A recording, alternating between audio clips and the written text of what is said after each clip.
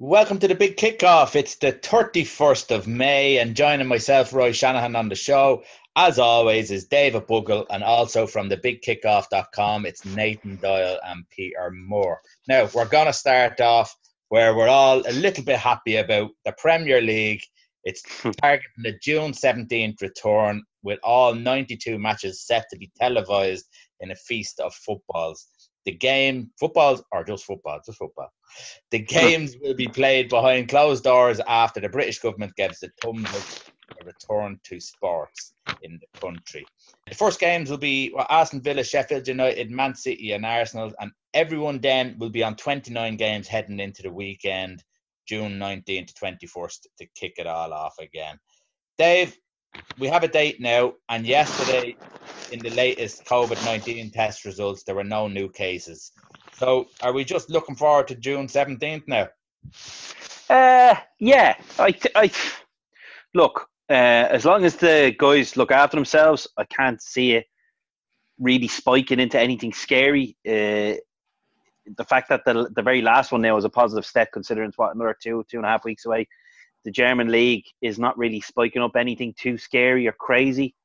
And obviously some of the other big boys are coming in as well now. So it's hard to say you're excited, you know what I mean? Because you know the football that's coming. Yes, you wouldn't mind seeing your own team again, but it's not going to hit the same mark. It's just trying to taper your expectations of what you're going to watch. You're going to watch it all, but, you know, it's not going to be the same, and just be ready for that. But at the same time, yeah, you are looking forward to seeing the teams you watch every week, because listening to one or two of my mates going on about German football when I know they've only watched it for 2 weeks is getting really annoying. We talked about Troy Deeney over the last couple of weeks, a couple of different reasons. But is this something now where you look at the likes of Troy Deeney and anyone else who's a little bit hesitant, looking at German football, looking at maybe and hearing how the teams are looking after their players? Is this something that might ease them back into the game? Of course, it'd have to help. Like having the German league has probably been the final piece of the jigsaw to really kind of maybe sell it, and how it's been going on, and how there hasn't been massive spikes in contracting the virus or anything like that since. And obviously how it's set up. Kante was one who had a fear, and he's coming back as well. So I'd say apparently Deeney had a great chat with the doctor, and he really hammered at home how safe he is, and he's and all that kind of stuff, and allayed a lot of fears. So, you know, it's one of them where like Tyrone Mings has suddenly piped up as well and said it's all about money and this, that, and the other. It's like, okay, right, where's this coming from? Like, you're 1 minute you're saying you're excited about it coming back, but you're still having a kind of a bit of a dig. It's kind of one last player, just in my opinion, just being a bit too precious about it. Like, look, I know, fair enough, there's so many people out there working. I'm not saying get them out there because they're so rich and this, that, and the other. It's got nothing to do with that.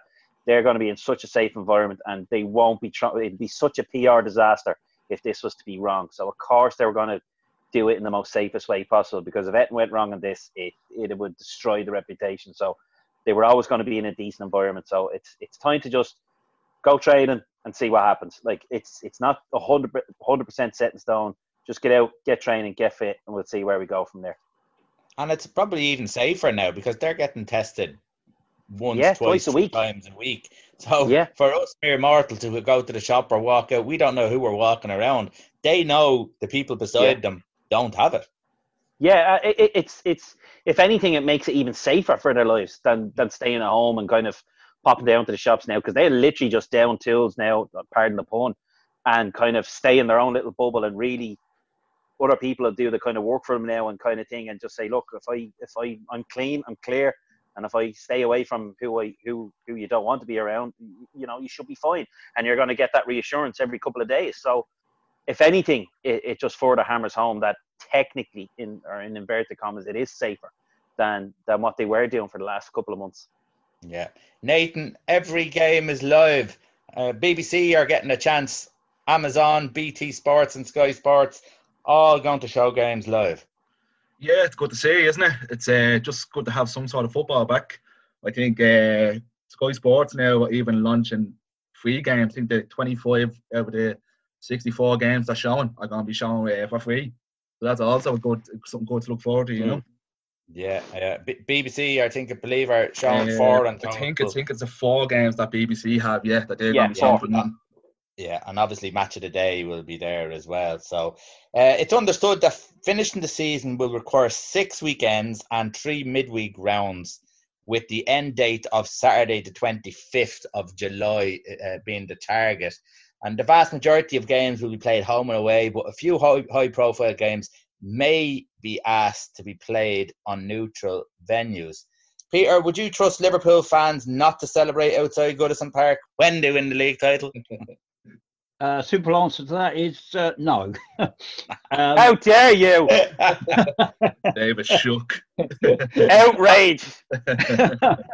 No, look, when I say no, Roy, I'm referring to a small minority. I don't mean 20,000 Liverpool fans are going to celebrate outside Goodison. Remember, it's only in walking distance as well, literally. No, all joking aside, I think a few of them will try to, and that's obviously fully understandable, isn't it, really, more than anything else. I would hope the vast percentage of Liverpool fans would not be celebrating. They would be celebrating in their own home, social distancing, of course, understandably so. And I think that's the way forward. Yeah, I mean, it's going to be interesting to see what games, or if any, I mean, I'm certainly they will have certain amount of games at neutral venues. It has been talked about every single Liverpool match apparently could even be played at a neutral venue until officially they are crowned Premier League champions. Yeah, I can understand why perhaps the authorities and the police, etc., would want something like that. But I can't see a huge amount of other games, to be fair, actually going behind closed doors at neutral venues. No, I think there may well be potentially some clashes that will be, but a lot of that will depend on authorities that they get, i.e. police in particular, more than anything. I think the police authorities in this country would have a big say on this, as opposed to the Premier League more than anything else as well. Yeah. So it's going to be interesting to see, obviously, as of what will have neutral venues. But I mean, aside from that, I think it's the right choice. Home and away, it's clearly going to work. I mean, I still think you may have a small element of people, and I stress the word small, Roy. I don't think I'm not referring to a large chunk of fans. You will probably get a few fans who will be tempted, I stress the word underline tempted, to perhaps go and possibly try and get in somehow, as the case may be. But I'm sure there will be security and etc. around these grounds, and hopefully that will stop those small minority of people actually trying to get into these places. Yeah. Dave, the police in Liverpool said that they would find it acceptable. I want to let you get in there. I know you're probably itching to get in after the outrage from Peter. Let me at him. But yeah, they seem to believe that they could handle it and it wouldn't be a problem. Yeah, I suppose they're obviously going to say, look, we're more than capable of anyone else of looking after our own. I was only thinking about it just before we came on. Scousers, they're a boisterous bunch. They kind of go against the system. If they kind of take Liverpool's home matches away from them, they potentially could maybe cause more of a problem wherever the neutral game is, and kind of go, right, let's make this awkward and kind of start popping up around wherever. I'm not saying they would, but I think it could potentially cause more of a problem where they might go, feck it, let's get in the car and cause a bit of I don't know, just not necessarily kind of mass gatherings or anything like that, but they just might make it a bit more awkward if they took it away more so than if they kept it where it is. But look, the fear would be there that it'd be very hard to contain that many people after waiting for so long. I think it's fairly common between us all of the opinion there will be some element of celebrations or something around the grounds if it does happen. I'd be shocked if it isn't. And at the end of the day, you can hear the wind of everyone's fingers where they're blowing on them so they can tap on their keyboards with their outrage and disgust if it does happen, But all the other 19 clubs can't wait to have a moan about the Scousers if they do it. The way they're going on about everyone on the beaches this weekend. But it's going to happen, but just how bad would it be if it was elsewhere? It could be worse, in my opinion. I don't know. I just have the sneaky feeling that people might make it a bit more awkward if it was taken away. Yeah, and that's interesting to know. To get into a Liverpudlian's head mindset there. I'm ready. Anyhow, the Premier League clubs will have to pay back 340 million to domestic and international broadcasters for playing without fans in different times than that was scheduled as part of the contracts. Chief Executive Richard Masters had predicted it may be around 1 billion, so not as bad as they had expected. Peter, you wrote an article on thebigkickoff.com with the title Restart of Sport in UK Favouring Men Over Women. Tell us about what you found, and is there a risk that the women's sport could take a huge backward step with many decisions made on their sports? Yeah, it's a little bit worrying, actually. Obviously, it's great to get sport back around the world, in particular in the UK, Ireland, all over the place, etc. But my initial fears, which have grown in the last few weeks in particular, have been the fact that it seems to be the men's version of the game has always ahead of the women's version, and the men sort of have been given the priority over the women's. I mean, for instance, yesterday it was announced in this country, for instance, in the UK, we're going to have horse racing, we've got football, we've got snooker back, we've got golf, tennis. Good heavens, I mean, the list goes on. But none of those sports that I've mentioned, and others as well, are relevant to women, which at the moment seem to have been completely ignored more than anything. I mean, all right, the Premier League, understandably, is always going to be the number one. I mean, that's fully justified and fully understandable more than anything else. But when you consider women's football, rugby and netball, all three very, very popular sports, it has to be said, which have grown substantially in the last 10 years, unfortunately, they've all had to be cancelled. There was no real discussions or debates or even time factor by leaving them for a long time, just in case, for instance, lockdown measures were eventually eased and finances could possibly help out.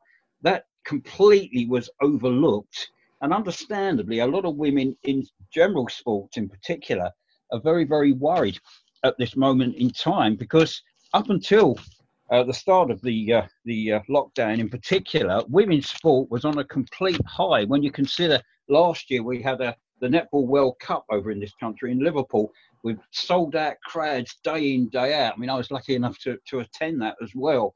And that was absolutely phenomenal. I mean, I'm just talking the game in netball. I could talk about the Cricket World Cup. I mean, that was absolutely phenomenal with sellout crowds. Football in particular, World Cup. The Women's Football League, again, massive amount of exposure for them. And the attendances week in, week out have been absolutely huge. Even that's in doubt. I mean, they're talking about possibly coming back in September. But of course, the way things are at the moment, that isn't going to be an absolute 100% certainty either.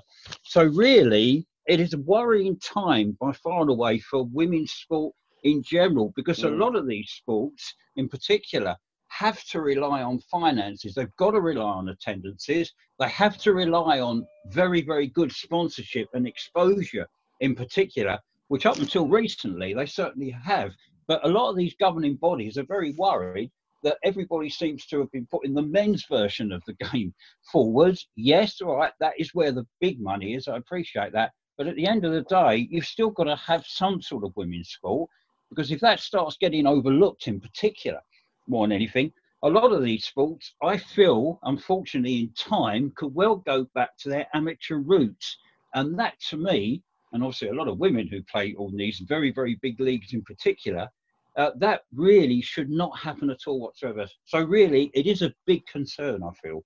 Yeah, and it's just a case of the big money, the finances aren't in those sports, and they're probably thinking about how they will all their brain power into the big sports, as you said, the Premier League and all the big money relevant sports, and they'll look after the women later on. It's kind of just brushing them off, really, aren't they? Yeah. Well, they are, Roy. Yeah. You know, I think you summed it up perfectly. You said the words there, brushing them off, and I think that's an apt description, because it just seems to be the case that they are being completely pushed to one side. And a lot of these organisations are forgetting the massive exposure and the momentum that those particular governing sports built up with women in particular. Now, if these are going to be completely put aside for a very long time, could be towards the end of the year, we could even be talking about next year now, remember, are we still going to get the same momentum back for those particular sports? Now, that has got to be, again, another massive worry. Yeah, it'd be interesting to see how it comes about and how quickly they start to restore the women's game, and hopefully sooner rather than later. Nathan, with Euro 2020 moved to the summer of 2021, what has UEFA been saying about hosting games? Yeah, so as we know, it was going to be hosted over 12 different cities all over Europe, with Dublin being one of them. Dublin were due to host 3 group games in Group B, which would be Poland, Sweden, and then the winner of the playoffs that include ourselves, Northern Ireland, Bosnia and Slovakia. The other team in that group was Spain, but they were due to hold all of their games in Spain. But it's come out now recently, it's been reported that Rome, Bilbao and Amsterdam might not be able to fulfil their previous commitments due to the ongoing pandemic in the world at the moment. Because as we know, Italy and Spain have been hit pretty hard by the virus, and then government officials came out in Holland saying that they wouldn't let any spectators into any big events until there's a vaccine out there to be used. Okay. So Dublin now thankfully have come out and said that they're fine, they have no issue hosting at the moment, and that they're still very committed to the cause and committed to winning Euro 2020 through the Aviva Stadium. Yeah, pretty much they're the only 3 cities that are having issues at the moment. So it's looking that Dublin could be asked to hold further games. It's more than likely to be asked to hold one round of 16, the last 16 one-day games. And pretty much the pros that UEFA came out and said that they'd like Dublin to hold it, because venue officials in the Aviva Stadium have said that it is possible, if needs be, they can hold back-to-back games. Plus, the Aviva Stadium has held a major tournament final for UEFA in the past, in the Europa League final in 2011 between Braga and Porto. Yeah. So yeah, it's pretty good. And also, even for Ireland, for Dublin itself, like the economy boost that it'd get, we estimate that probably huge. Yeah, it'd be like 20 million euros per game, per extra game will go into the economy. So it'd be fantastic to see it happen now, to be honest with you, in my opinion anyway. So what you're saying, Nathan, is that we could go all the way to the final just playing in Dublin. Pretty much, that's what it'd be nice to see, wouldn't it? No, but you're saying that we could possibly get one. We already have a game in the last 16. We could possibly get another. On top of that, we might get a couple of more group games. It all depends now whenever the decision is going to be made by UEFA. If Rome, Bilbao and Amsterdam will go ahead and we will fulfil the obligations. Yeah. They have 4 games each. So like it is like a substantial amount of games they will be just suddenly dropped from the cities. Like UEFA said you'd go ahead with this with at least 8 cities. So I wouldn't be worrying at the moment about it being cancelled. I think we were paired with Bilbao, so we could easily absorb their games, if you know what I mean, because obviously the teams would be kind of interacting between both Bilbao and Dublin. Yeah, that's what he's saying. There wouldn't be much really of a tapering off to them, because like you said, we were twinned in with Bilbao anyway. So it does work out pretty well in their favour in that aspect too. Yeah. What news have we got on the League of Ireland restart, and how has testing gone? It's been frustrating now for a couple of people at the moment. But we got a little bit of an update now during the week.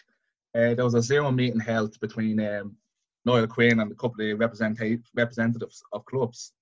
So pretty much what came out of that meeting was that should the FAI agree a significant pay package between the clubs in the next coming weeks, the League of Ireland should be resumed behind closed doors by the 14th of August, with the regular season looking to end on the 11th of December. And then the following week, the relegation and promotion playoffs will finish up on the 18th.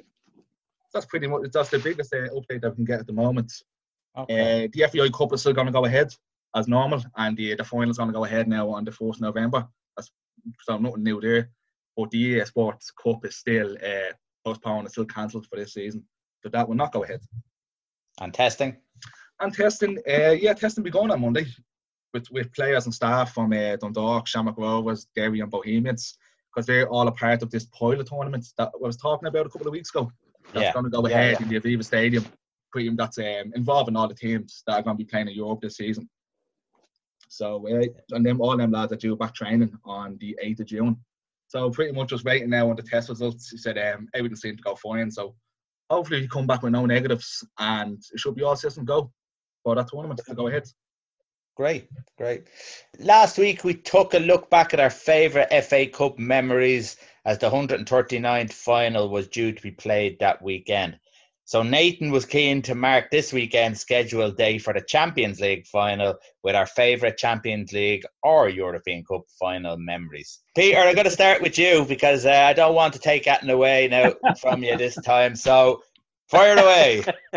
Right. Well, I mean, the obvious one, and I'm sure Dave will probably come up with this. No, fire away. I knew someone would. Go on, fire away. No, but it isn't going to be mine. No. But I was going to say, no, I'll leave that to Dave because he's obviously going to mellow in that bit of, wonderful game that it was. I'm not going to go with Liverpool and AC Milan because, I suppose realistically you'd say that was probably one of the best. No, I personally have gone for a bit of an oldie, 1999, Barcelona. That was the venue. Perfect. I knew it. You took somebody else's. Yes. Oh, sorry about that. I'm prepared, Peter. Barcelona was the venue. Manchester United and Bayern Munich. Now it wasn't the factor 90 minutes, but to be honest with you, it wasn't. I wouldn't say it was a classic. No. Aside from the last few minutes, 84 minutes Bayern Munich led for, and then the turning point. Teddy Sheringham. Remember Teddy Sheringham? God, yeah. Yes, and indeed. A certain Ole Gunnar Solskjaer. He got the winner. A lot of people don't remember that. 1999 Champions League final. I remember watching it, and I was thinking at the time, it's not the most wonderful and best Champions League I've ever seen, but boy, what an amazing few minutes. It really was. Whether you were a Manchester United fan or not, that was beside the point. Those last few minutes was a magnificent turnaround. And it always sticks in my mind. So I'm going to plump for that one, United and Munich.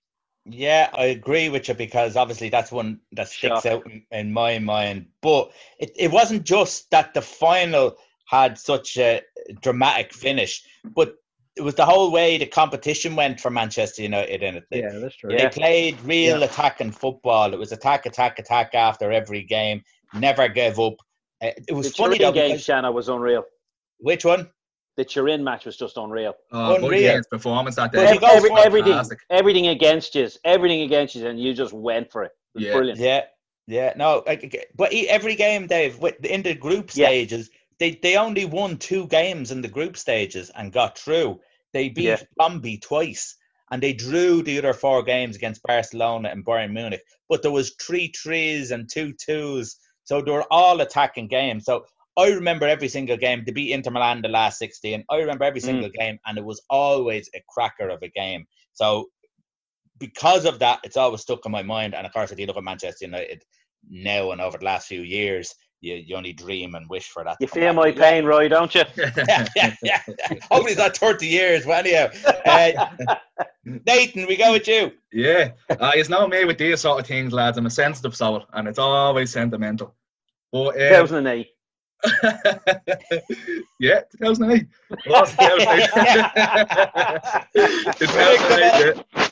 2008 final, Manchester United versus Chelsea in Moscow. See, because I would have only been 3 when the 1999 final took place. So sorry about that, actually. Yeah. So, like, as good as it was, like, I can't say I was there, but I can't say I remember. But this is the first Champions League final I remember United involved in. But I remember watching it, and like, obviously, again, like the final Peter just mentioned, it wasn't the best final really to watch. But the drama took place and went into the penalty shootout. We all know what happened now. The John Terry slip and all that. But what I enjoyed about it was I watched it with my dad. So me and him were in one room, 2 United fans, and in the next room, my uncle was a staunch Chelsea fan. So that house was just a glass case of emotion for the whole thing. Like, I just remember it clearly. Like, we were jumping down, celebrating, and then like after 30 seconds, my dad goes, "Oh, shh, not too loud. don't be making any noise."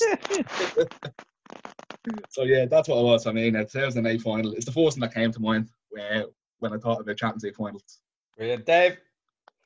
I actually wasn't going to go with Istanbul because I kind of banked on Peter doing it, so I had a completely different other one set up.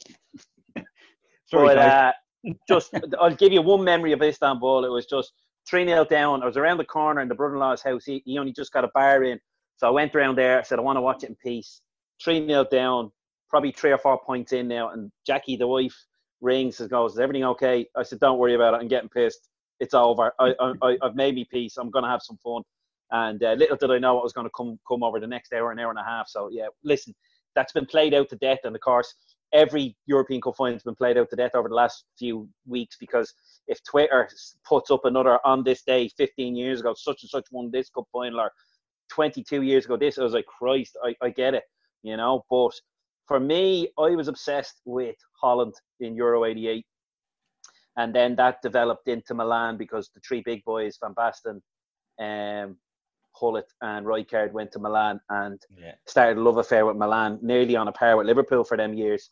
I was just obsessed with them. I had just as many posts of them as I had at Liverpool. And it's not the 89 one, because 89 was or not 89, is 88 or 89? 89 when we stayed with Bucharest in the new camp 4-0. That was pretty epic. It was a bit of a one-sided affair.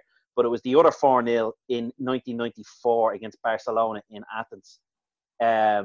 It was two proper superpowers getting it on, and it was kind of like a changing of the guard almost, but Milan didn't see it that way and destroyed Barcelona that night. Daniele Massaro got a couple, Marcel Desailly with the little side for it, but obviously the famous one, the one I loved, was the Savicevic lob over Zubizarreta. They were just unbelievable that night, and it was like, this is back in the day where I think you only had the 3 foreigner rule, so it was predominantly Italian and Spanish, but they were the best of the best. And I just always remember that night. It really solidified just how much of a superpower they were, because they just such a dominant period of 5 or 6 years in domestic and European football, and just hammered it home again that night. But I was just mightily impressed that night. So that was the memory I went with, purely because I had a feeling, I banked on picking Istanbul.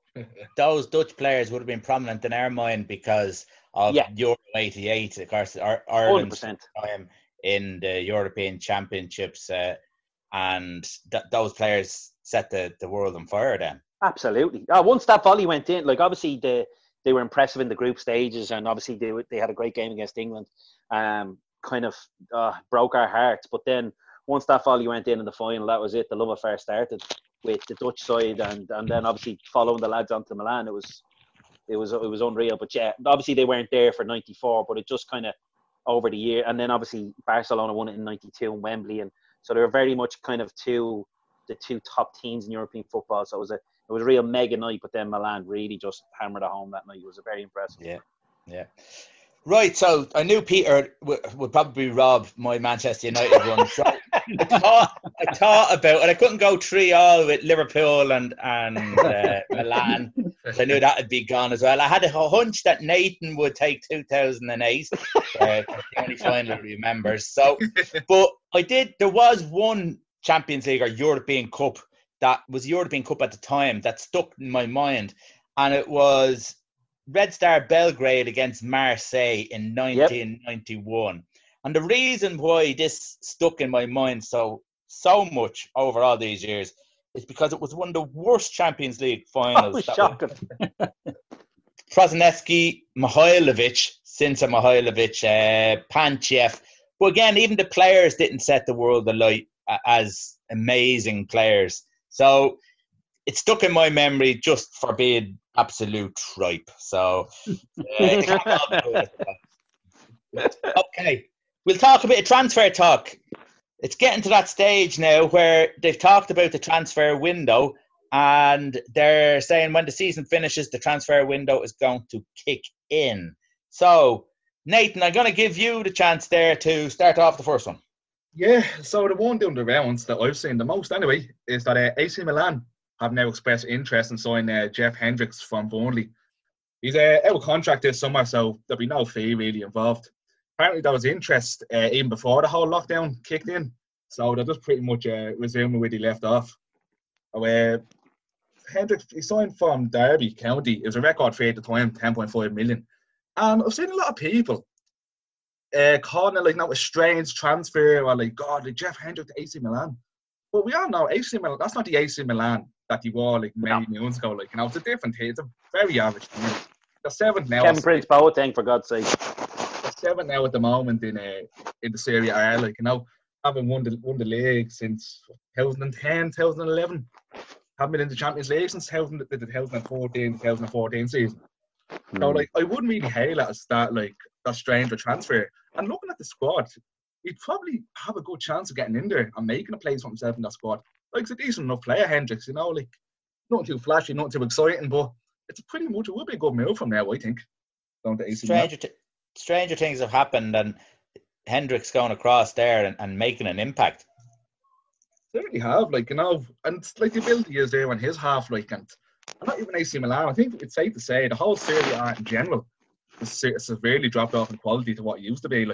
So I wouldn't be really voting him off myself. I think he could go over there and make some sort of career for himself anyway. There's talk of, because his contract is running down, talk of Burnley looking to renew it, obviously with AC Milan, and a couple of other clubs having an eye on him from the Premiership. If you were Jeff Hendricks, what would you do? Do you know what my one fear would be? Him going over to Italy. It's especially for the national team level. It's how our sight, our mind. Where a lot of the national team seems to consist of lads playing in England. So that would be one fear for him. Maybe if depending on the offer and depending on the team, I think the Premier League for his future, he's only 28, so there's still plenty of playing time left, So I think for his future, the Premier League would be the best for him. But a glamour move over to AC Milan, it'd be hard not to turn down, really, wouldn't it? Yeah, I think so too. It's just the prestige of the club, and I wonder if we get to play in the San Siro. I'm not sure when the San Siro is supposed to be demolished, but soon, isn't it? It is pretty soon. Now, I'm not too sure on the date myself, but I know it's getting it's getting green lit, it's going to happen. Which, to be fair, I've never been to it now myself, but even by looking at it, falling apart at the scenes, isn't it? Yeah. Okay, Dave, your transfer talk. Yeah, look, we've done this over a couple of summers, and you know yourself, Shannon, if all of the rumours are true, you'd be signing 100 players, we'd be signing 98, and everyone else would be signing 50 and 60. So you kind of try and read between the lines. And for me, it was purely on the Liverpool perspective, because myself and Nathan were just saying it there, more than likely it's fairly safe to say Liverpool are going to be champions, and the target's going to be on our back now to peg us back. And the rumour is that's always coming up lately is Timo Werner. I'm not necessarily saying he's exactly the guy I want, but it's very much on hoping that's what they're looking at, is to mix it up with the front three and not just get somebody exactly like them, but somebody a little different. He seems a bit of a stereotypical forward, plenty of pace, gets in behind. I know the other two boys, Mane and Salah, do it, but a bit more of an out-and-out striker. And I'm not saying they'll fit in Firmino, but I just hope it's a different dimension that we need to add on, because you know yourself, Shano, after a couple of seasons, the top side do eventually get found out and they do get picked off, and you have to refresh things. And that's why you have to tip your cap off to your Fergusons, who was able to do it for 20 years and keep them at the top. And Liverpool need to be doing that soon as well, because as much as winning it this year, they've been thereabouts for 2 or 3 seasons, and hopefully same again next year. And it will get to that point where we'll start to be found out until we freshen it up. So Werner is the one that won't go away. So I'd say he's very much in the plans. But like a lot of transfers, it could start to get interesting, because clubs are getting a bit more vocal in the press about what they're willing to pay, and it's a lot less than what it used to be. So some of these deals that look like they were in the bag could go out the window quite quick. Have you watched much of Werner now since the restart of the Bundesliga? Not too much now. I'll be brutally honest with you, Shano. Not too much. Have you seen much of him yourself? I've only seen 1 or 2 little games here and there now, to be honest with you. I'm more of a Union Berlin boy myself, so Leipzig isn't really on my radar. But now I've seen it. I think what I've seen in the past couple of years, I do like the look of them, I have to say. Yeah. I think it's sort of player Liverpool need, because the three lads up top now are fantastic. But they really are missing an out-and-out striker, and I think that'll bring a completely different elements hit him next season. It just mix it up a little bit and just make us not so predictable, because as much as we've a bit of a squad this year, which we do, we're still very, it's the front three, and our attacking style is still very much the same. So it'd be just nice to have that little something, because I'm already starting to get pessimistic. I'm already starting to turn into the old Liverpool fan again, going, oh, that's it, bubbles burst, they're going to take us again and we're going to disappear. But no, it's just one of them things. You just have to keep it fresh. Plus, there is rumours of whatever about Salah in the last year or two. There's a lot of rumours about Mane that just won't go away at the moment as well with Real Madrid. So we have to be looking, simple as that. So I've been looking at a few games since they've come back, and what I've noticed of him is, you said already, is that he's very pacey. He does have an eye for goal. He seems to me to be a replacement, if he came in, or a backup, or whatever way you want to put it, for the wide players rather than Firmino in the mid. Would you be? Which might hammer home the whole Mane piece. Might do, because you look at if he replaced Firmino, or was to go in that centre forward role, switching with Firmino, it seems more so that he likes to get in behind, and then your link-up play with the likes of Mane and Salah, it's a little bit more troubled then, because they're all stretching the back line, and then that's when your midfield kind of have to help link up. So the dynamics of the team might change. So maybe the Mane thing, there is something about it. Yeah. And then just very briefly before you move on, whatever rumours about Sancho, they're definitely going to go up a notch after today. He scored a hat-trick in Dortmund's match this afternoon. Yeah. Again, now I'm going to come in on that one. I've watched Sancho in every game that he's played so far in the Bundesliga since the restart, and he hasn't, absolutely nothing from him at all whatsoever. So today he's playing bottom of the table as a Paderborn, and I wouldn't read too much into it, to tell you the truth. Okay, that's just my honest opinion. Was that his first start though, Shano? That's his first start? Okay. Yeah. No, that is his first start. Yeah. So. No, that's fine. Listen, he's a good player, but then I suppose you have to look at it. None of these players had. This is like a new season for them, isn't it? So none of them had pre-season games, if you want to call that. And they're trying to catch up. So you look at Erling Haaland, not a top out either. So I don't think you're going to see the best out of players in the Bundesliga probably till now, next week or the week after. And I think it's going to be the same with the Premier League, 3 or 4 games 100%. Down the line. Like Liverpool could easily take 4, 5, 6 games to get this over the line. It could end up being one of them real kind of party pooper moments where it could take a bit of while to get going. So it'll be very... Yeah. It'll be a lot of the work, the scout work on the first part of the season, more so than what's going on now. Is would what be the wise move to do? Yeah. I know. No, we'd hate to see Liverpool not go on now and win that league. That'd be right. Peter, any transfer talk? Well, back here in the UK, it's looking like I go with 95% certain that Chelsea will eventually sign Ajax left back Nicolas Tagliafico, a very good player, 5 goals, 7 assists so far in the Dutch league. Obviously, now that's officially finished, but a very, very talented player. Chelsea, to be fair, he's been on their radar for a while, and I personally feel they do need a decent left back. I know they're also after Ben Chilwell as well. I mean, that one won't seem to go away back here in England, but certainly the big talk, and as I say, the one that really is very, very high percentage-wise of actually happening. And I think Chelsea will offer reasonable money, to be fair, as well, and I'm pretty certain Ajax will sell. So that seems to be the one, Nicolas Tagliafico from Ajax to Chelsea. And they can get some of that money back if they sell Alonso. Yeah. Yes. Definitely. Chelsea are already after raiding Ajax as well, though, this in January. Oh, yeah. Ziyech. Yeah, so that'd be interesting to see if that goes through. Saul Niguez is a player who has been a long time linked to Manchester United.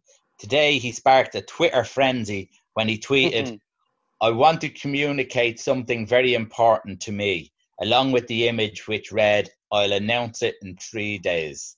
So what he was announcing was a new club, which is on the banner. So he hasn't. He's going to announce that he's joining a new club in 3 days. People have gone mad about this. I have my suspicions. What do you think? Yeah, I think it's going to be just a piss take or something, isn't it? I have to say, I have a funny feeling. It's a drum up interest for something completely different, and it'll just be a bit of a laugh. It'll be a bit of a setup, all right, yeah. Yeah, it seems that way now to me, I have to say. Because the strange way of going about Maybe he's opening a nightclub. Yeah. You got a sweet set of golf clubs. You got off Gareth Bale. I have a feeling, guys, that his agent might have a little bit of a saying that as well, actually. Yeah. Not about opening a nightclub, I mean about going on about. Yeah. Well, it's Right, I did a little bit of research there, and I checked to see what his family situation was, and did he have any children? He doesn't, and maybe he's going to join the daddy club. Yeah. Ooh. Yeah. Fine work, Cluso. Nice. That could be. So it'll be interesting to see in 3 days whether it's golf, caddy, or football.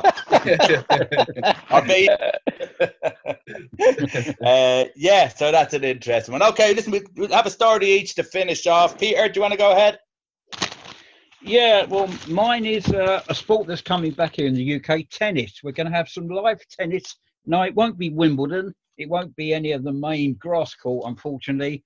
But it will be something that's going to be called the Battle of the Brits. It's all been conjured up by Jamie Murray. That's Andy's brother, if you're unfamiliar with that. It was his idea. He's been talking about this for the last month or so. And what it is going to involve is going to be the top 8 British men's singles players. That's Dan Evans, Kyle Edmund, Cameron Norrie, Jay Clark, Liam Brodie, James Ward, Jack Draper, and of course, as it is Jamie Murray, it's only fair and understandably so that you should have a quick word with your brother, whether he's a sir or not, that's beside the point, and just say, Andy, how do you fancy playing? And the answer from Andy Murray straight away is yes, please. So Andy Murray will be part of the Battle of the Brits. It's a good move because it will give Andy Murray some more practice and play, etc., to improve that damaged hip that he's had for a very, very long time, as you're aware as well. It's going to be broadcast television-wise. I think Amazon Prime have got the rights for it as well. It will get, I think, a good viewing. It's going to help people who, to be fair, won't be able to watch any tennis for a very, very long time, certainly in this country, and to be fair, probably worldwide as well, actually. They're going to be a doubles event in it. It's starting at Roehampton, that's the LTA Centre in Roehampton, from June the 23rd, going to run through for 5 days. As I say, singles, doubles, the lot, which is really good news, actually. And of course, it will give people the sight of seeing Andy Murray back again. Let's hope he can get through 5 days. That's always going to be the big concern. And the other bit of news I can quickly tell you is there's going to be a girls' event as well. So don't worry about it. The women won't be left out. The women are actually planning an event similar to this as well. I think that's going to happen sometime as well. That'll be announced, I've been told, in the next few weeks as well. Good. Little bit of encouragement for the tennis world there. Dave? Obviously, exercise over the last 10 weeks or so has been a little different for people because they can only go, say, 2 kilometres or 5 kilometres. And spare thought for the ultra marathon runners who run 100 kilometres and more. Well, this one is classed as the Everest of the. Hold on, I have to really sell his name quick because it's a dodgy one. Anyway, this is over 3,100 miles, but it's over the course of a one New York City block. So basically, a guy from India came over in the 60s. His name is Sri Shimanai, and it's the self-transcendence 3,100 mile race, the world's longest certified foot race. So it's roughly the equivalent of running from Land's End to John O'Groats and back twice. If you ran from the west coast of America to the east, you'd still need to do 11 marathons to top up the distance. Jesus. So there you go. Absolutely nuts. Up 84th Avenue, across Grand Central Parkway, down 168th Street and back up 84th. Now, the only thing is, every other day you go the other direction, just so you don't go too mad. You know what I mean? So basically, the clue is in the name. It started in 1997. So basically, he wanted to challenge runners to transcend their own previous capacity and gain spiritual insight. So he's a bit of a kind of a Indian kind of back in the day, a bit of hippie love or something. Either who knows? But anyway, but the basic rules are: runners have 52 days in which to complete the distance. So they can run, walk, hobble, whatever way you see fit, and you can go. You can do as much as you can between 6 o'clock in the morning and midnight, and then during the 6 hours when the course is closed, you need to eat, wash, and tend to your battered feet. The longer they take, the less sleep they have. So to save you the maths, 3,100 miles in 52 days, it's 59.6 miles a day. God. Unbelievable. And geez. here we go. One more. I'll go for it.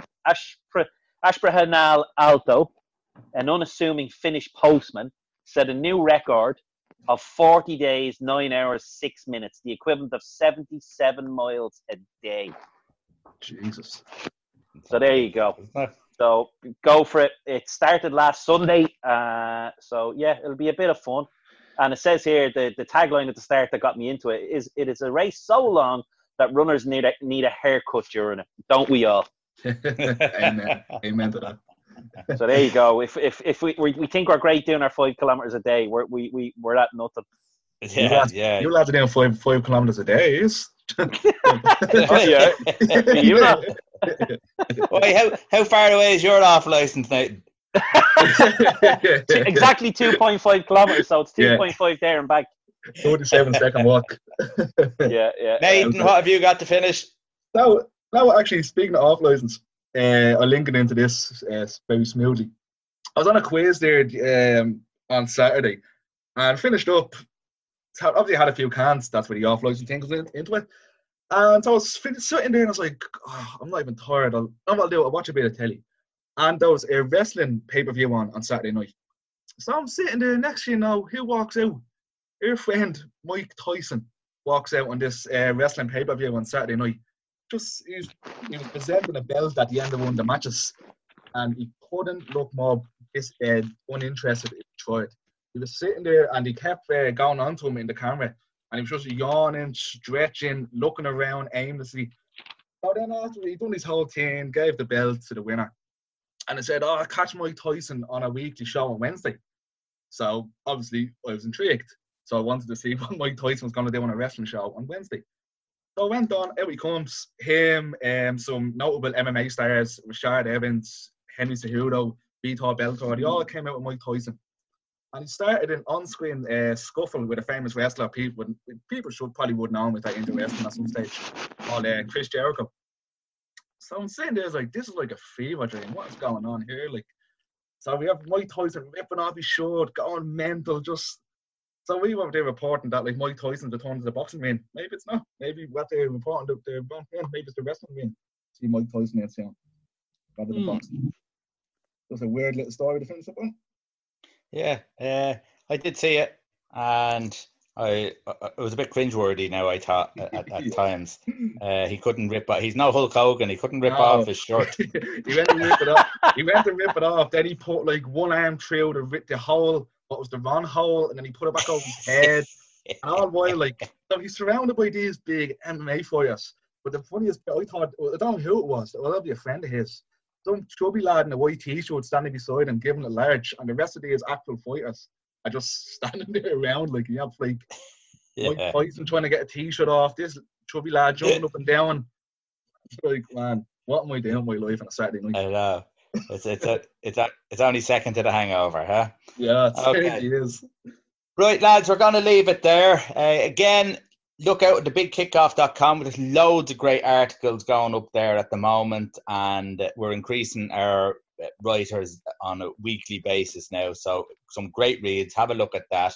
And we'll talk again next week, where we'll be another week closer to the Premier League, but still no football.